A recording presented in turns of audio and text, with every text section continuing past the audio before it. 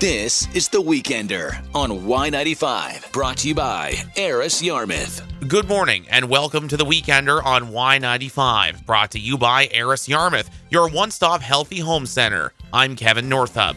The Weekender for Saturday, September 17th, 2022. Coming up this hour, as the world reflects on the passing of Queen Elizabeth II, many in our region are remembering a royal visit to Shelburne. The new reigning monarch, King Charles, visited Shelburne in 1983, along with his wife at the time, a young Princess Diana. Former CJLS owner and reporter Ray Zink produced a feature on the royal visit, and you'll hear that in two parts this morning. And Candace Phibbs is joined by Mary Eldridge and Daniel Holland to learn more about the Yarmouth Area Community Fund and a new funding stream. The Weekender returns in a moment on Y95. Welcome back to The Weekender on Y95. I'm Kevin Northup. With the passing of Queen Elizabeth II recently, many folks are reviewing their memories of the royal family. A very special visit to Shelburne by Prince Charles and Princess Diana in 1983 was covered by this program, The Weekender, and by former owner and reporter Ray Zink. This morning, we present that entire report to you in two parts. Here's part one.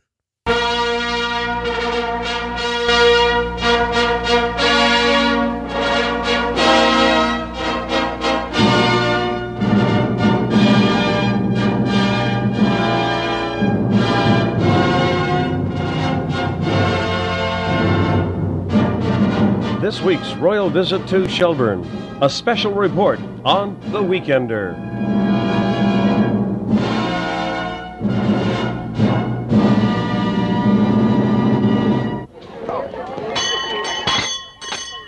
Oh, yay!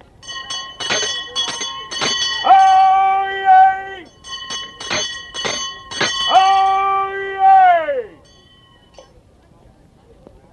On this, the 16th day of June, in the year of our Lord, 1983, and in the 30th year of the reign of Her Majesty, Queen Elizabeth II, we are honored with a visit from their Royal Highnesses, the Prince and Princess of Wales. I am commanded to announce that the royal yacht Britannia is now docked in Shelburne, and furthermore that their Royal Highnesses Prince Charles and Princess Diane have disembarked and will be arriving shortly to these historic grounds where the Loyalists landed 200 years ago. Long live the Prince and Princess! Shelburne Town Crier Perry Wambach makes it official. The royal tour of Shelburne is underway. It's Thursday morning. Prince Charles and Princess Diana have just disembarked the Britannia and are making their way through a 45-minute walkthrough in the historic Loyalist downtown area of Shelburne, shrouded in light fog. For Perry Wambach, his royal cry is a career highlight. Yes, this is one of the highlights. Of course, the second highlight of this is going to be the first North American Town Crier Championship being held in September 13th. Good luck on that. You're going to take part, I assume? Oh, definitely, yes. I'll be there, right in the middle.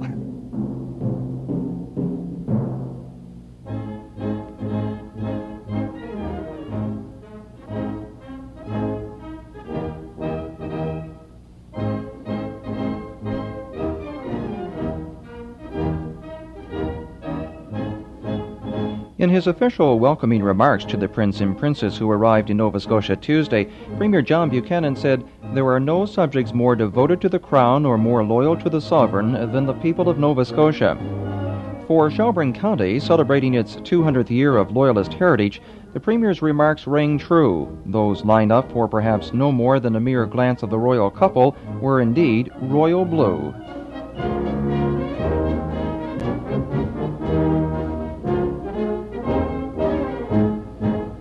They came down at 12. We stayed in the car. The three girls came at 12. Now what? To make sure we had a front seat. Now what about provisions? Were you well stocked with hot coffee and things? We didn't bring anything. You say that in jest, of course. You couldn't survive the whole night without coffee or We did. Just about an hour ago. Yeah, an hour ago. We went and had something to eat last night around 11. Then we had tea and coffee. Were you just sitting around the house and saying, they're coming, let's go early, or was this planned in days of preparation? It wasn't planned at all. No, Last minute decision. I take it are any of you married here? Oh, yeah. What about your husbands? Did they come along? Oh, no, they said we were crazy. They'll disown us. I hope he doesn't see our picture in the newspaper in the sleeping bags. So now you've been here since 9 o'clock last night. What do you expect to see when they come across? Can't wait. I'm so excited. Well, she expects to I get a handshake anyway. And a kiss, maybe. Well, I don't know. If they found out you've been here since 9 o'clock, you might get a handshake at least. Would you do it again if you had to? Oh, definitely. Yeah, I would go to Lunenburg if I had a way. How long have you been here? 1 o'clock. 1 o'clock this morning? 1 o'clock this morning. You came from Yarmouth? All the way from Yarmouth. Now, what were things like here 1 o'clock this morning? It's very busy here now. But how many people were here with you? Well, when we arrived, there's about 15 people. And did you camp out, or did you stay at this location just to hold the spot? We never moved an inch from here. What about the weather? Any inclement weather faced? I know it's a bit foggy here this morning, but what about last night? No, it was very nice, very warm, peaceful. You feel this will be worth it? Very much so. What brings you here to see the royal couple since 1 o'clock this morning? I've just always wanted to see her, to see the royal couple and see Lady Di, Prince Charles. And it's worth coming here? Well worth it, well worth it. What brings you here to see the royal couple? What do you expect to get out of this? Just to see Lady Di. What about Prince Charles? Well, I can take him too. But you're strictly Lady Di, though. Lady Di fan. Hi, how are you this morning? Good. What's your name? Virginia Marie Holden. Virginia Marie Holden. How old are you? 6.5. 6.5. And you have something special this morning to give to Princess Diana. What are you going to be giving to her? Flowers. Did you pick them yourself? No. I don't suppose you've ever given flowers to a princess before, have you? No. Are you looking forward to it? Yes. Do you think you might ever get to do it again? No. Nope. How long have you been here this morning? I don't know. About 15 minutes. We haven't been here very long, really, maybe about half an hour. And you obviously are her mother. Yes, I am. What's your name? Nan Holden. And you're wearing period garments, too. Did you make the garments yourself? Yes, sir. I've been working on them since November. What can you tell me about the clothing? What type of a loyalist would wear something similar to what you and your daughter are wearing today? We're wearing the working class style of clothing.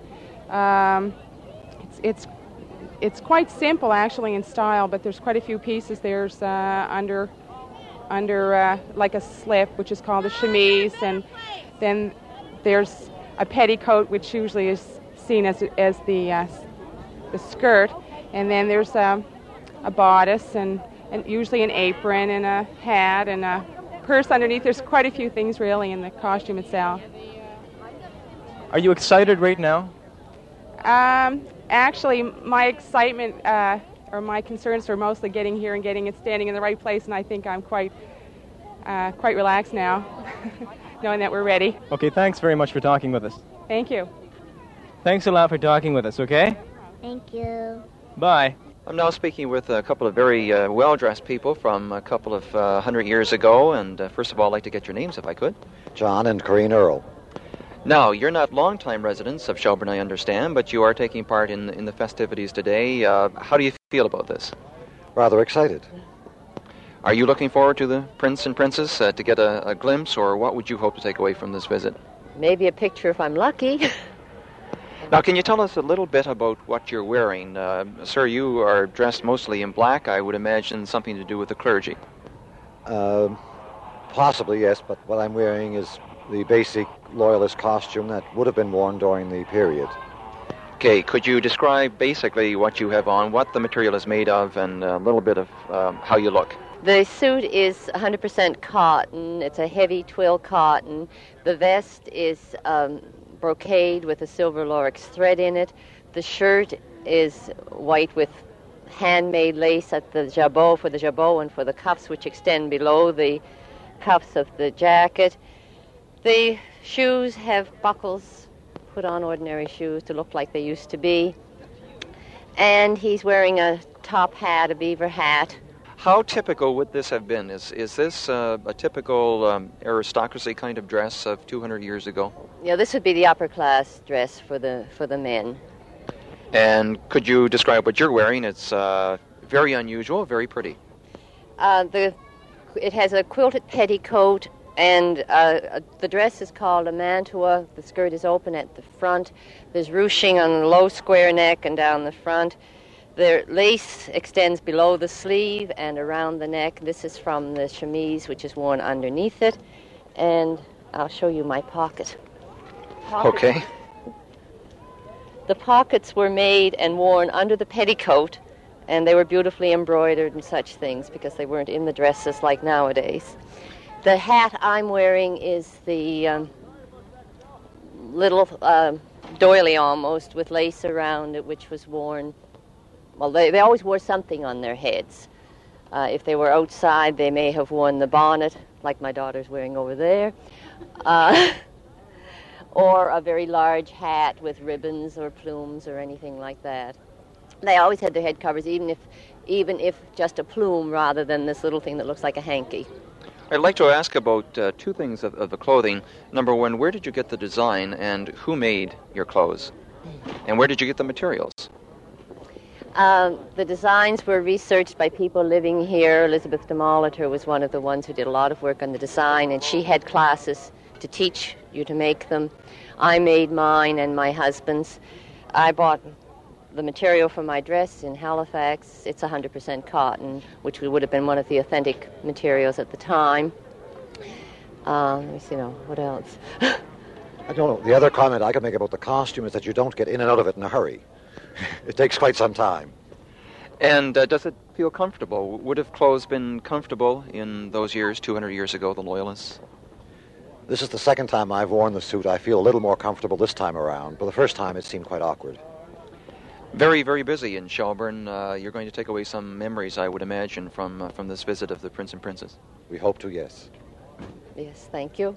And thank you very much.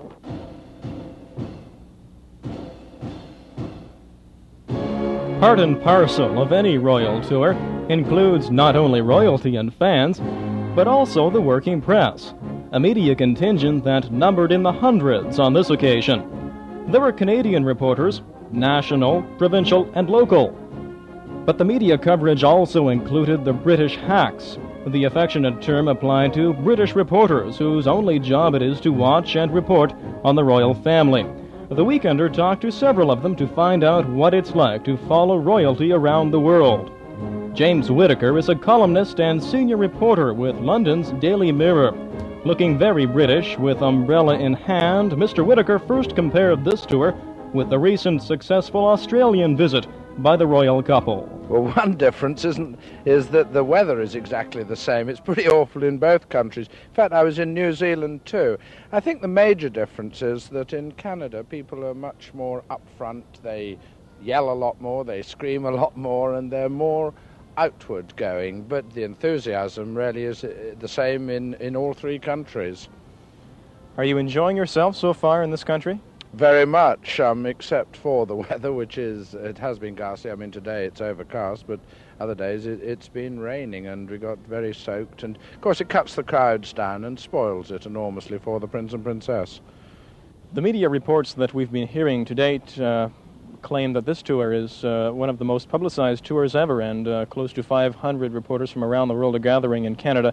And that's supposedly almost 100 more than were in Australia and New Zealand. Is that kind of reporting correct? Is this tour getting more publicity than tours in the past? No, I wouldn't think it is, actually. The publicity that came out of Australia and New Zealand, I would say, was rather more than this. There were many more photographers, and particularly freelance photographers, on the Antipodean tour, because that was the first time that the Prince and Princess had been on a tour of the Commonwealth, and the first one is always that more interesting. The break also between the two has only been about 6 weeks, so although there is a lot of interest in this, in some ways it's just an extension of the other tour, and internationally there is nowhere near as much interest in this tour as there was down under. Mr. Whitaker, how is royalty received in Britain today? Oh, enormously popular. I would say they've never ever been more popular. The Queen is absolutely adored, of course, and Diana is, well, she's just an amazing person. She attracts so much attention and publicity. People do turn out, go very many miles to see her, catch a glimpse of her. I would say that the royal family is absolutely more rock solid today than it has ever been. It's such a stable factor. Nowadays, with so much unemployment and inflation, and people can't trust anything too much, you look towards the Queen and the family, and it is so solid, and people, I think, like that and respect that enormously and respond to it. Is it true that Diana is the world's #1 celebrity today? Oh, I think so, yes. I can't think of anybody. I'm sure any Hollywood publicist would love to get the sort of exposure for their client as Diana has. Yes, she's on the cover of every magazine. Anytime she even blows her nose or picks up her fork and puts a bit of food in her mouth, it just makes news. Yeah, she's #1. The Weekender will return in a moment. Welcome back to The Weekender on Y95. I'm Kevin Northup. And now part 2 of our special coverage from 1983 featuring Ray Zink covering Prince Charles and Princess Diana's royal visit to Shelburne. By the look of the cameras, your newspaper. Yes, I'm actually from a press agency in London, London News Service. How long have you been on this tour? Since it began a couple of days ago, and you'll continue right through to Edmonton? Yes, I will do. And before that, I was on the tour of Australia and New Zealand. All right, tell us what it's like to be a reporter on a tour like the 6-week venture in Australia and then coming to here. Tiring, I would imagine. That's one of the things. It's very arduous. For example, we finished sending out our reports at 2 o'clock, 3 o'clock this morning and got 2 hours sleep before getting on a coach at 5:30 to come here. And that's how it goes on all through the day. How many reporters are traveling on this tour, international reporters? Well, I know there's about 40 from Britain, that's reporters and photographers. And there's some from Sweden, Finland, South Africa, and that's about as many as I know. I think there's 200 or 300 accredited altogether. Is that a normal contingency of media on a tour like this? It certainly is where the Prince and Princess of Wales is concerned. There's always 40 to 60 British press travelling with her. Can you tell me whether there were any unusual incidents in the crowd, let's say people fainting, crowd reaction, any stories you can tell me from the point of view of the crowd and their reception of the Prince and Princess so far in Nova Scotia? I think the biggest reaction I've seen so far is a poor old lady who collapsed in Annapolis Royal when she learned that the Prince was not going to arrive. You suspect that a lot of people are very anxious to see the couple as they make their tour through Nova Scotia. There's been good reception all the way? Yes, I wouldn't say it was hysterical, but it's certainly been enthusiastic. What about your coverage and the media's coverage in general of an event like this? What are some of the difficulties besides the tiring routine? Do you find it tedious at all? At the end of the tour, when one has been taking exactly the same pictures, then you do find it rather tedious, that's true. When you're on a tour like this, what do you look for at every new event? Do you look for a different angle? Do you look for a different story? How do you keep reporting the same couple, only the scene has changed? You put in your microscopic eye, and the most trivial event becomes important. Such as, where are some of your angles for your stories, for instance? Well, for example, if Princess Diana was suddenly to appear rather tired, you'd start to worry about her health. There's been some speculation, I think, in the British press of her being pregnant again. Are you people following that angle? Well, yes, I think most of us believe that she will not become pregnant until she's finished this Canadian tour. But then it would seem sensible that it'd be about the right amount of time between Prince William and the next child. Is there a lot of interest in Britain, I would imagine, with this royal tour here in Canada in particular? Any different interest, let's say, than the tour in Australia back home? Well, I really don't know about that because I'm not there, so I haven't seen I haven't seen the newspapers in Britain to be able to make a judgment.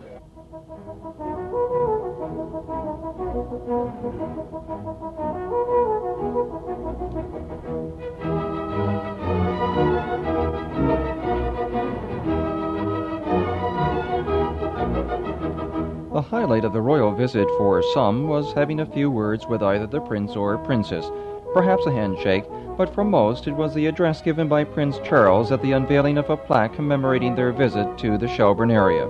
Prince Charles was introduced by Premier John Buchanan. Your Royal Highnesses, this part of Nova Scotia was the first Loyalist settlement in North America, and the early settlers to the Shelburne area brought with them not only their crafts, their art, their competence, but they also brought with them a fierce loyalty to Britain and to the Crown. That fierce loyalty is still here in Shelburne and in western Nova Scotia, and you, sir, and the Princes of Wales are most welcome in Shelburne. And I would ask you now to say a few words and unveil a plaque opening this dory shop and a commemorative of your royal visit.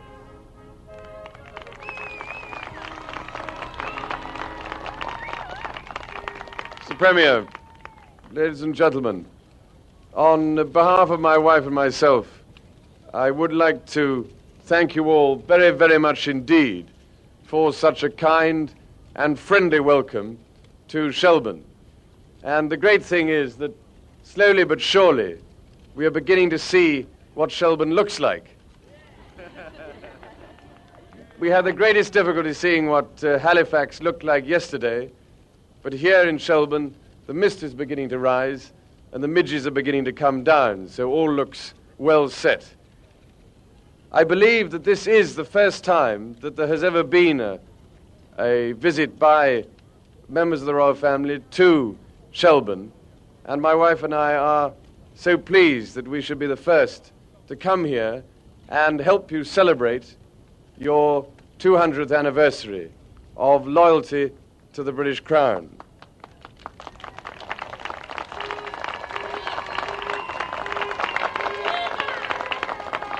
I know you all have a very proud and long history in this part of the world.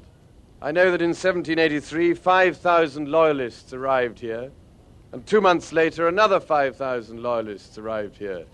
And I can only imagine that the logistic problems of dealing with that number of immigrants must have been horrifying. And I suspect that there was a great deal of hardship suffered by many loyalists at the time. But now I see that Shelburne has become a thriving and successful place, and I do hope that in the next 100 years it will be equally successful, and that maybe we shall be able to send our son William back here to celebrate your tercentenary.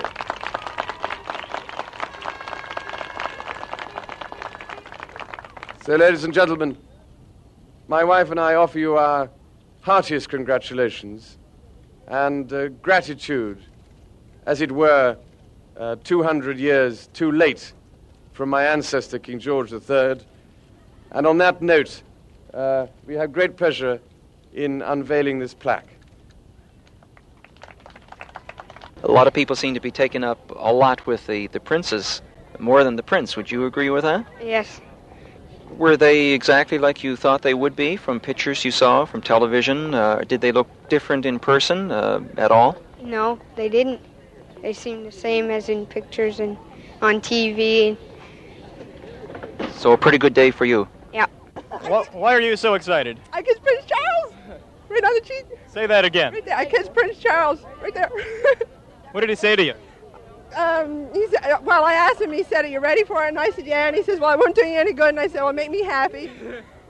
So that's just about all. And he kissed you on the cheek? I kissed him. You kissed him? I muckled him. Did his wife mind? I don't know. She was way up the other end. I don't think she would. What did he say after that?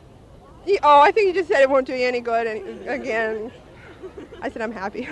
You're excited? Very, very, very. I'm talking now with Mr. J.B. Clark from Richmond, Virginia.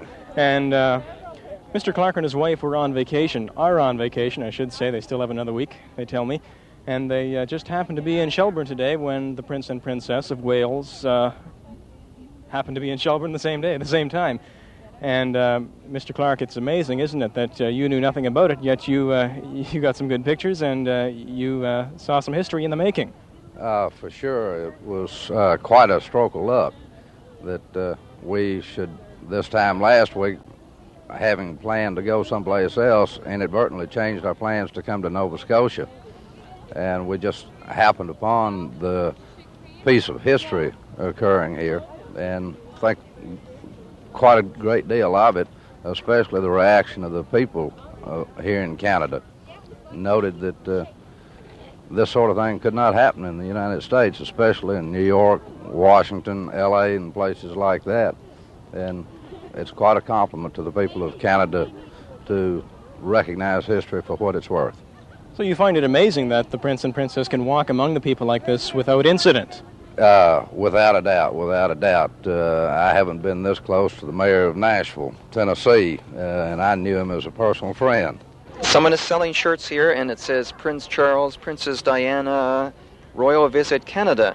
And how are the shirt sales going? Great. In the last 2 days, we've sold over 300 shirts.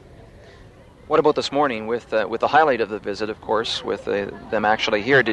Were sales pretty brisk? Yes, they were very good. In fact, they sold here probably faster than in Halifax for the number of people that were here. Now, do you represent an organization, or who actually is selling these shirts? Well, we're students, and we're doing this on our own. You follow the tour around? Yeah, in fact, we're going all the way to Ottawa with them. How has reaction been so far to not only the sales, but to the royal couple? Has this been a typical kind of visit? I think most of the people are thrilled with the idea of seeing Diana. And with the shirts, people just, they're eating them right up. You're also selling shirts. What's your impression of the crowd reaction to the royal couple? I seem to hear a lot about more enthusiasm for Princess Diana than the prince. Would you agree with that? Oh, most definitely. As I've seen before with other visits, when the Queen came over, like it was all centralized on the Queen, and this time Charles being overshadowed by Diane. Very, very much so, I do believe, as we've seen with the crowds in the last 2 days that we've gone to. And my personal opinion is I'd rather see her than Charles myself. I think I'd agree with that. Yes. Can you tell me whether this was a large crowd, do you think, here today, compared to crowds? Of course, you can't compare it to Halifax. Compared to Halifax, proportionality-wise, I think it was pretty good. But the first day that they arrived in the garrison grounds, there was about close to 35,000 people there. But that's Halifax populace. Any idea of what the crowd was like here? Here, about 3,000 to 4,000. What kind of a crowd was it? Restrained or enthusiastic? How would you compare with other crowds? Well, it's pretty well the same right across the board. Pretty enthusiastic all the way.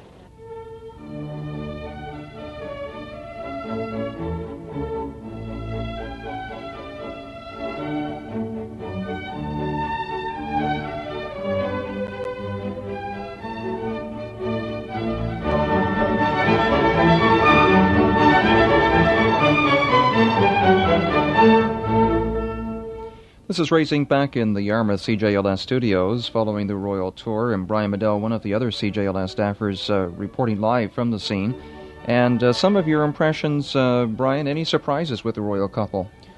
Well, Ray, when I first saw the Royal couple after they left their limousine and began shaking hands and mingling with some of the people who had gathered, and some of them who had been there for hours upon hours, a lot of people snapping pictures, and especially reporters practically jumping on each other to get photographs. I think to survive in a situation like that, the royal couple certainly has learned to be oblivious to a lot of the activity around them, and it gave the impression at times that they were sort of looking through the crowd, looking over their heads, not really seeing anything in front of them. I'm sure that's simply an impression on our part. It's just a protective mechanism, I suppose, they have. And it's been a pleasure this week to report live from the scene in Shelburne, and presenting this report, the Royal Tour of Shelburne, a special report on the Weekender.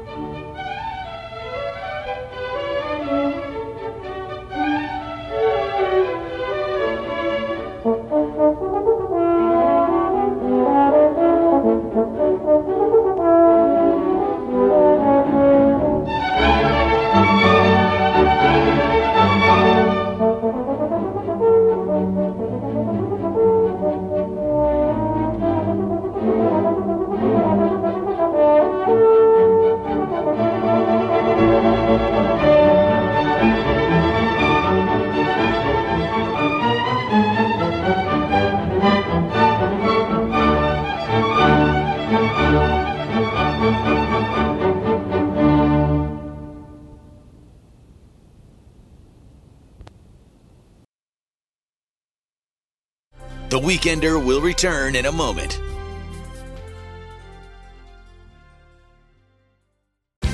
Welcome back to The Weekender. I'm Candace Bibbs. Since 2008, the Yarmouth Area Community Fund has awarded 108 grants to local groups in the Tri-Counties. Today, I'm joined by co-chair of the Yarmouth Area Community Fund, Mary Eldridge, and CEO with the Community Foundation of Nova Scotia, Daniel Holland. Thank you both for joining me. Can you start by introducing yourselves and your roles with the respective foundations? Sure. Thanks so much for having us to chat with you today. I'm the leader of the Community Foundation of Nova Scotia. We're a provincial organization that's been around for about 13 years. And we work with a whole variety of different kinds of funds and fund holders. Essentially, our purpose is to inspire giving and steward funds that will help build communities of respect, belonging, and possibility. And we work with about 120 different funds right across the province, of which there are about 10 community funds. And probably one of the most active is the Yarmouth Area Community Fund.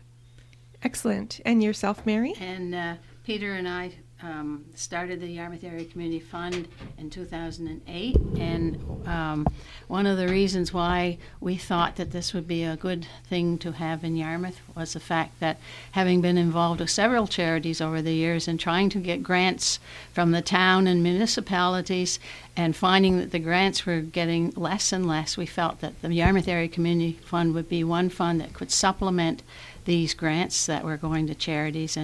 And our main purpose is to help all those, especially in need in the Yarmouth area. And we're hoping, we know this fund will be around for many years and try to help Yarmouth remain sustainable well into the future. Daniel, as CEO of the Community Foundation of Nova Scotia, can you tell me a bit about how that foundation works or feeds into the Yarmouth Area Community Fund in that partnership? Sure, happy to do that.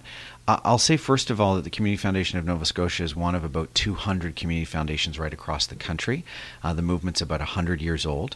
I mentioned that ours is just over 13 years old here in Nova Scotia, and Mary, Peter, and other volunteers decided to bring the Yarmouth Area Community Fund in right at the beginning.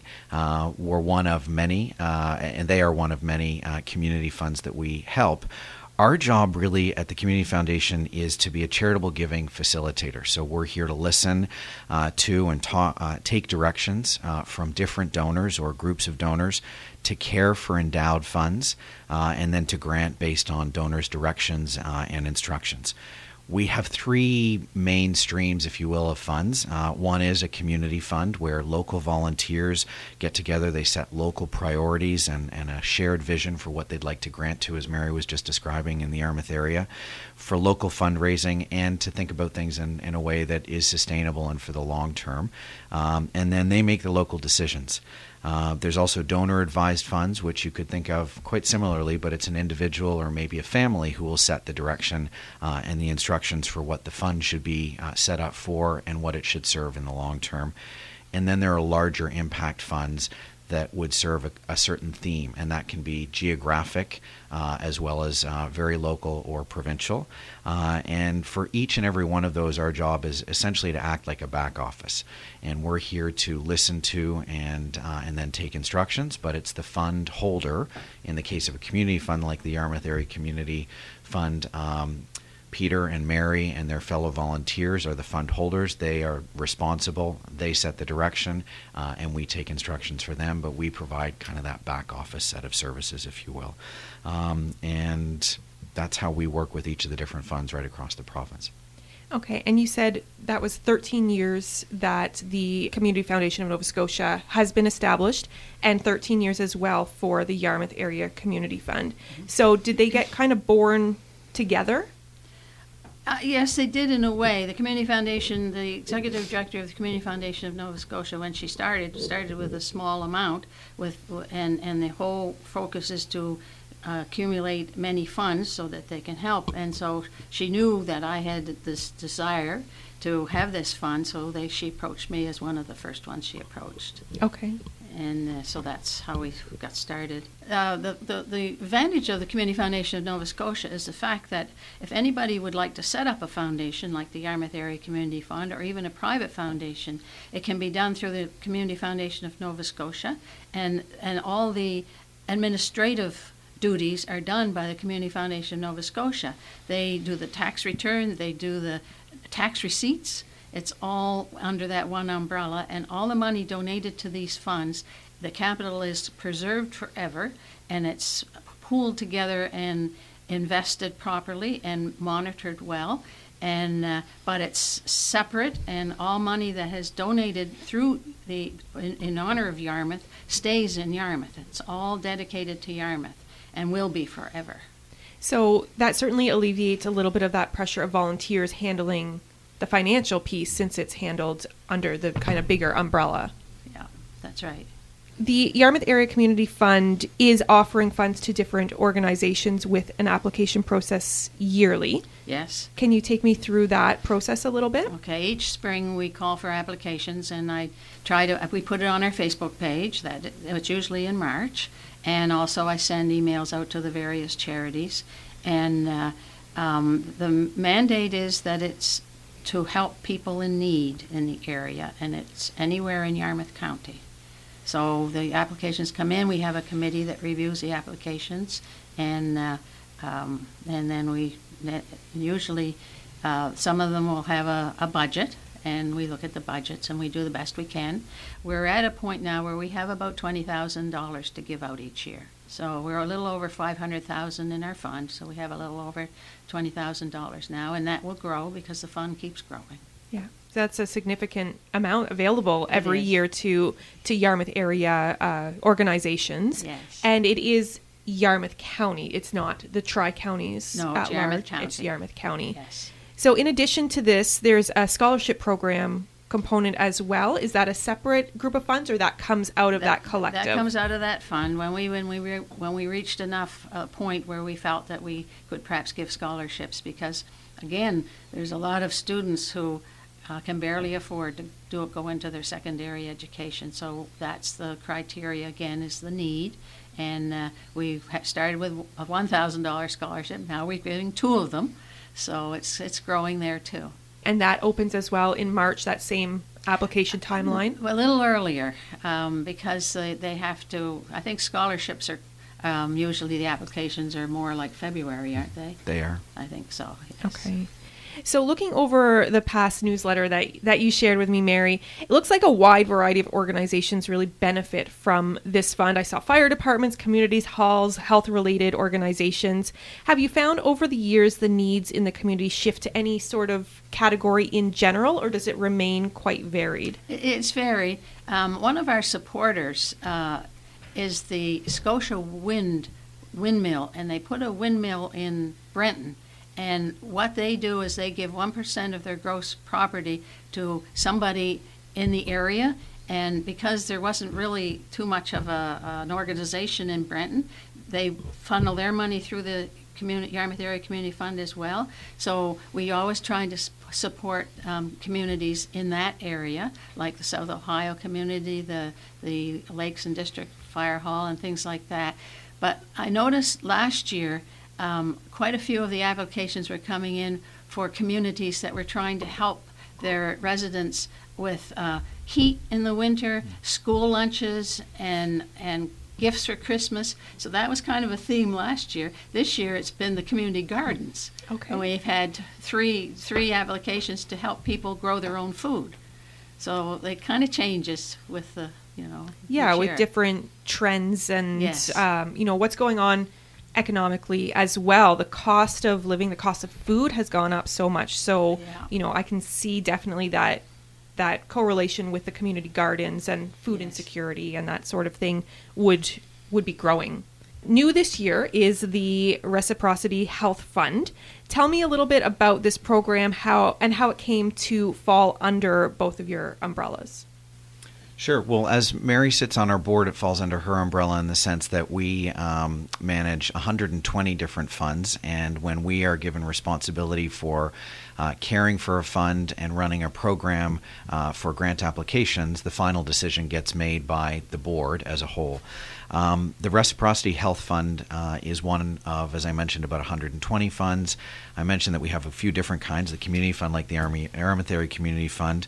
Individual donor advised funds make up the largest group of those.